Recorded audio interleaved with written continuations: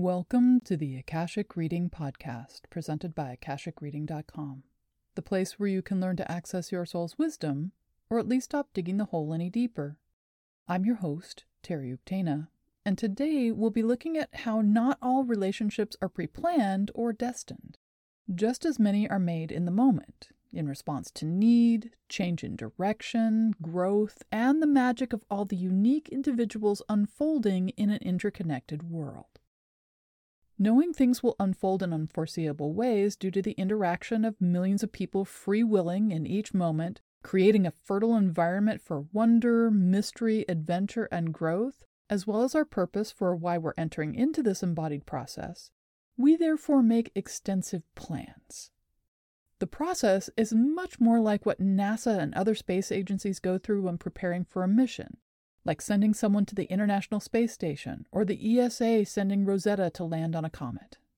Before the mission begins, the astronauts are trained for every contingency, possibility, improbability, and impossibility. Before anything gets started, the concepts of how it will work are studied to the nth degree. The equipment is built, checked, triple-checked, then tested and tested and tested and tested, all of which gives the mission the best chance it can possibly have to succeed, but guarantees nothing. In every mission, things happen which weren't planned, in ways which weren't planned. New variables are added and subtracted moment by moment, and in the end, it's a win if the trip is completed at all. Everything else beyond this is a bonus, a gift, and extraordinary. Also, even with all the planning and preparation which goes into a mission, there's still the occasional catastrophic failure. In comparison to an embodied life, a trip into space is rather simple. An embodied life has astronomically more moving parts, pun intended, lasts longer, and has only one person with a small team of advisors guiding it from start to finish. So the pre-planning is even more extensive, if you can imagine. We set up contracts with thousands of people for a myriad of reasons. We map out not just one route to achieve our goals, but hundreds. So no matter which way we zig or even if we zag, we will succeed in one fashion or another. We make plans for meeting specific people and backup plans for not meeting them at all, set up scenarios to prompt us into actions and directions at specific times in our lives, set up contingency plans for when we ignore the scenarios or when we get precocious and enter into them early. We make plans within plans within plans. This is one reason why I prompt my clients to provide me information prior to a reading. Prior to and during our session, I'll be trying to sift through their soul book, the living document which contains all of this information, plus everything which has happened since then. I'll be trying to wade through each choice, action, and inaction, all of which have spawned myriads of what-ifs, paths not taken, and alternatives along the way. I need signposts which point me towards the path the client actually took, which connections are active, and what choices they're facing in order to pull out those specific threads from the tapestry. When it comes to relationships, one of the more important aspects of embodied life we want and need to prepare for, we do quite a bit of pre-planning, but this doesn't necessarily mean we're pre-contracting or pre-arranging for things to occur. As form follows function, we seek relationships which are going to support our goals for any given lifetime. Classical notions of relationships as being successful only if they last for long periods of time, or as more relevant if they are permanent, such as marriage or spiritual concepts of soulmates and twin flames, are only some of the forms relationships can take. They may support our goals in an embodied life or even be what we prefer and therefore prepare when setting things up. Intimate relationships between people are unique creations of two or more individuals interacting in a place and a moment in time. No two are exactly alike, however, they can be grouped into categories based on the functions they're meant to serve for the souls involved. One such category is soulmates. Soulmates is neither a metaphysical category nor a description of the type of soul, but a type of relationship contract. Unlike popular notions, not everyone has a soulmate. In fact, it's rather rare for a soul to enter into a soulmate contract as it has such direct and critical impact on the embodied life. When a soul agrees to a soulmate contract with another soul who is embodying, Both souls agree to choose physical bodies which will be hardwired to accept lasting relationship with the other and no one else. All other relationships will fail and in fact will be difficult for the people to even enter into at all. In some cases, the attraction to anyone other than their soulmate simply doesn't manifest. Someone with such a contract will look unceasingly for the one soul they're contracted with and ignore all others. The difficulty with this arrangement comes if, as is most often the case, the two souls don't manage to connect, or one of the souls decides they don't wish to follow through once embodiment has begun.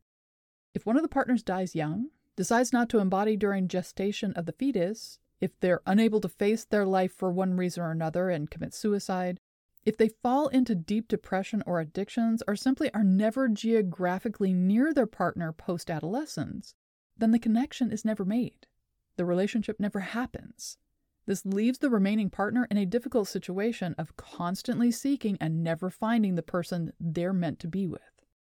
They can live a life without any relationships, constantly enter into and then leave dating relationships which never move beyond the initial dating stage, or settle for a marriage where they feel nothing at all, no connection, but a sense of duty and an easing of the loneliness. The most common reason for entering into such a contract is because the souls are choosing a life where they don't wish to focus on the relating aspect of a human life, but wish to have partnership for a variety of reasons. Whether the life is so complex as to make finding a partner overly difficult and strenuous, or the souls wish to work together and minimize the likelihood they'll stray in other directions, they prepare ahead of time so this aspect of their embodied life should all come together for them and they can focus on their primary goal or goals. The risk of such a plan failing is mitigated by the rewards if it succeeds. When the plan fails and the two people are unable to connect, those who are left without their partner are able to end such contracts and rewire their body to allow for connection with partners of the soul's choosing. The first step is to determine if a soulmate contract exists. If so, finalizing and therefore ending its active status starts the body's natural healing and rewiring process. Another relationship category is mirrors or lessons. One of the most common relationships is the type we prepare for because they are set to teach us a lesson. This can be enjoyable, such as a partner who helps us explore what's possible within us, challenges where we're stuck or struggling, and supports us in being more than we thought possible. This can be painful when they're the dragon we must challenge to live the life we choose, or in Harry Potter, they're the Dementor we must escape in order to discover who we truly are and can be. The old adage is true. There's only one way to develop strength, and this is through hard work and often hard times. As form follows function, not all relationships are meant to be long-term. Not all relationships are meant to teach patience, negotiating skills, or perseverance. Some are meant to end gracefully once a lesson has been learned. In some, the ending of the relationship is the lesson. People working through issues of self-esteem, codependence, self-reliance, or loss of voice, those who are attempting to heal family of origin issues by recreating them, who confuse healing with partnership and so on, will find their relationships need to end in order to be successful, contrary to the general expectation of Western society. Healthy partner relationships, which are designed to last over time, follow the pattern of any good relationship, where there are 9 positive reactions to every 1 negative event, where each person is allowed to be an individual as well as part of the team, and where each individual is supported in their becoming, much like 2 feet walking, where the movement forward alternates between the partners. Then there's the category of stair-steps. Relationships are a potent transformational tool. We learn more faster in relationships about ourselves, about others, and the world than almost any other form of connection. It's sometimes easier and more effective if we learn things in smaller increments through a series of relationships, rather than dragging one person through the entire process. I tend to think of this relationship method more as transformations or stages, somewhat like steps moving us upwards to the next phase of our becoming. So we may learn this one distinct thing about ourselves or about life through one relationship, then heal what was revealed in us through the next one, all of which moves us steadily towards our goal in life, whatever that is. Often, this method of working with relationships is not meant to be used throughout our life, but through phases of it. We may therefore arrive after what seems a lifetime of partnering, at an intimate partner who we settle with for life, or a life partner who returns to us over and over again because they're there to help us acknowledge and incorporate the lessons we've learned with others. There is a relationship category for genetic donors, since it's very common to have pre-planned relationships with souls in order to help other souls embody, in other words, to have children. These relationships come in varieties from sperm or egg donors to committed married couples who raise not only their own, but others' children, and everything in between. Some souls agree to bring children into the world, to create the necessary body for a soul to interconnect with, but the raising of the child will happen through other parents via adoption, either within the biological family or not. The children souls want the lineage of the parents, but seek opportunities and advantages of parenting and socioeconomics provided by others. Some intimate relationships are specifically about bringing children into the world, and the parents focus on child-rearing throughout the early adult years. This can then lead to empty nester questions of identity or midlife crisis, not only for the individuals, but also questions concerning the meaning and reason for the continuation of the marriage, and is not so much a problem as an opportunity for further growth. This is usually noted and planned for prior to embodiment. Other relationships are specifically to bring in children which have contracted with the couple ahead of time.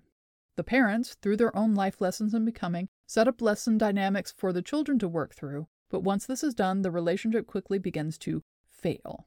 This is usually combined with lessons for the parents as well, which guide them towards ending the relationship and moving forward with others and with their individual paths.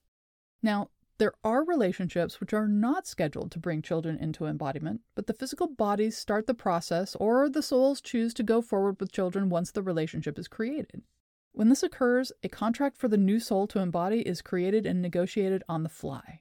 Luckily, the only place where time is linear is here, so a complicated process such as this can be completed within the time frame necessary for the soul to embody in the infant without negative effect. Parents may notice this process by having heightened dreams about their infant, which is their conscious mind processing all the Akashic back and forth between their soul and the one who is soon to be embodied. Then there are those who find relationships a nice to have. It's not uncommon with souls who are embodying, not for their own learning or becoming, but instead to be in service, to prepare for relationships in a much less structured way.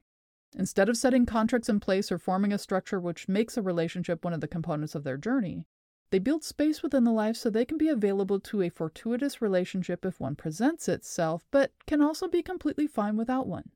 I tend to look at these embodiment plans somewhat like music. Most people are symphonic in the way their embodied lives are planned with defined themes, both major and minor, all interweaving amongst each other. Various instruments or sections carry the predominant theme while others play accompaniment. For service lives which don't pre-plan or mandate a relationship but are open to one, the soul book reads more like jazz, where things are improvisational, inspired in the moment, riffing off the audience, the mood, the other players, and simply the joy of being. These improv relationships can be long-term or transitory, but are almost always passionate and leave blessings in their wake not only for the participants, but everyone who experiences them. While we pre-plan a large number of relationships in our lives, most of these never come to fruition because the necessary connections and events don't happen. Like a NASA mission, we pre-plan for every eventuality we can think of and then hope the majority of them never occur. So for each individual, there will be thousands of contracts which are never activated, thousands of pre-planned connections we never make. This is why, if something is truly important, if one person is so relevant we absolutely cannot miss meeting them, then we stack the deck. When I look at some soul books, I will see what looks like Hoover Dam, built from a multiverse of ways in which we would meet with this other soul at just the right moment. Every conceivable possibility, probability, and near impossibility is pre-planned and accounted for, so no matter how we zig or zag, we'll get right there. But even with this, there's still no guarantee we'll have thought of everything or that the other person will comply with all this planning. As noted with soulmate contracts, it takes two to tango. Most relationships are one we pre-planned for, but we have no idea during the planning stage who specifically the relationship will be with. Like online dating, when pre-planning an embodied life, we often make a profile of who would fit our needs and then set up a number of pre-planned contracts which could possibly fit that profile.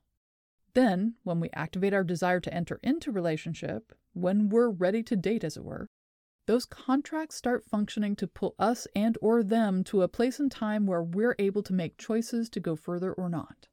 At the same time, people who fit the profile are able to connect with us geographically and, if they're willing, are activated as well, creating potential contracts on the fly.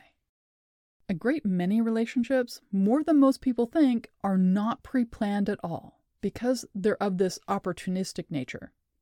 They are choices made once we are here due to circumstances, needs, and free will choices made in the moment.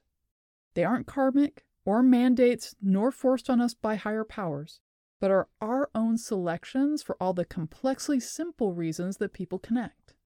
We learn just as much from these as anything we've pre-planned, and often more, to be honest. So when you're looking at or for a relationship and asking why, the answer might be clearer and make more sense if you first look back and see what you originally planned. And that's all the time we have this week. If you're interested in knowing more, check out my website, akashicreading.com. Thank you to my patron of honor this week, Laura Rowland. If you're enjoying this podcast, please consider supporting it by subscribing on Patreon. You can join in my patron-only classes and workshops, see all my other offerings, and get regular updates about what I'm working on at patreon.com/TerryUktana. Thanks. Bye.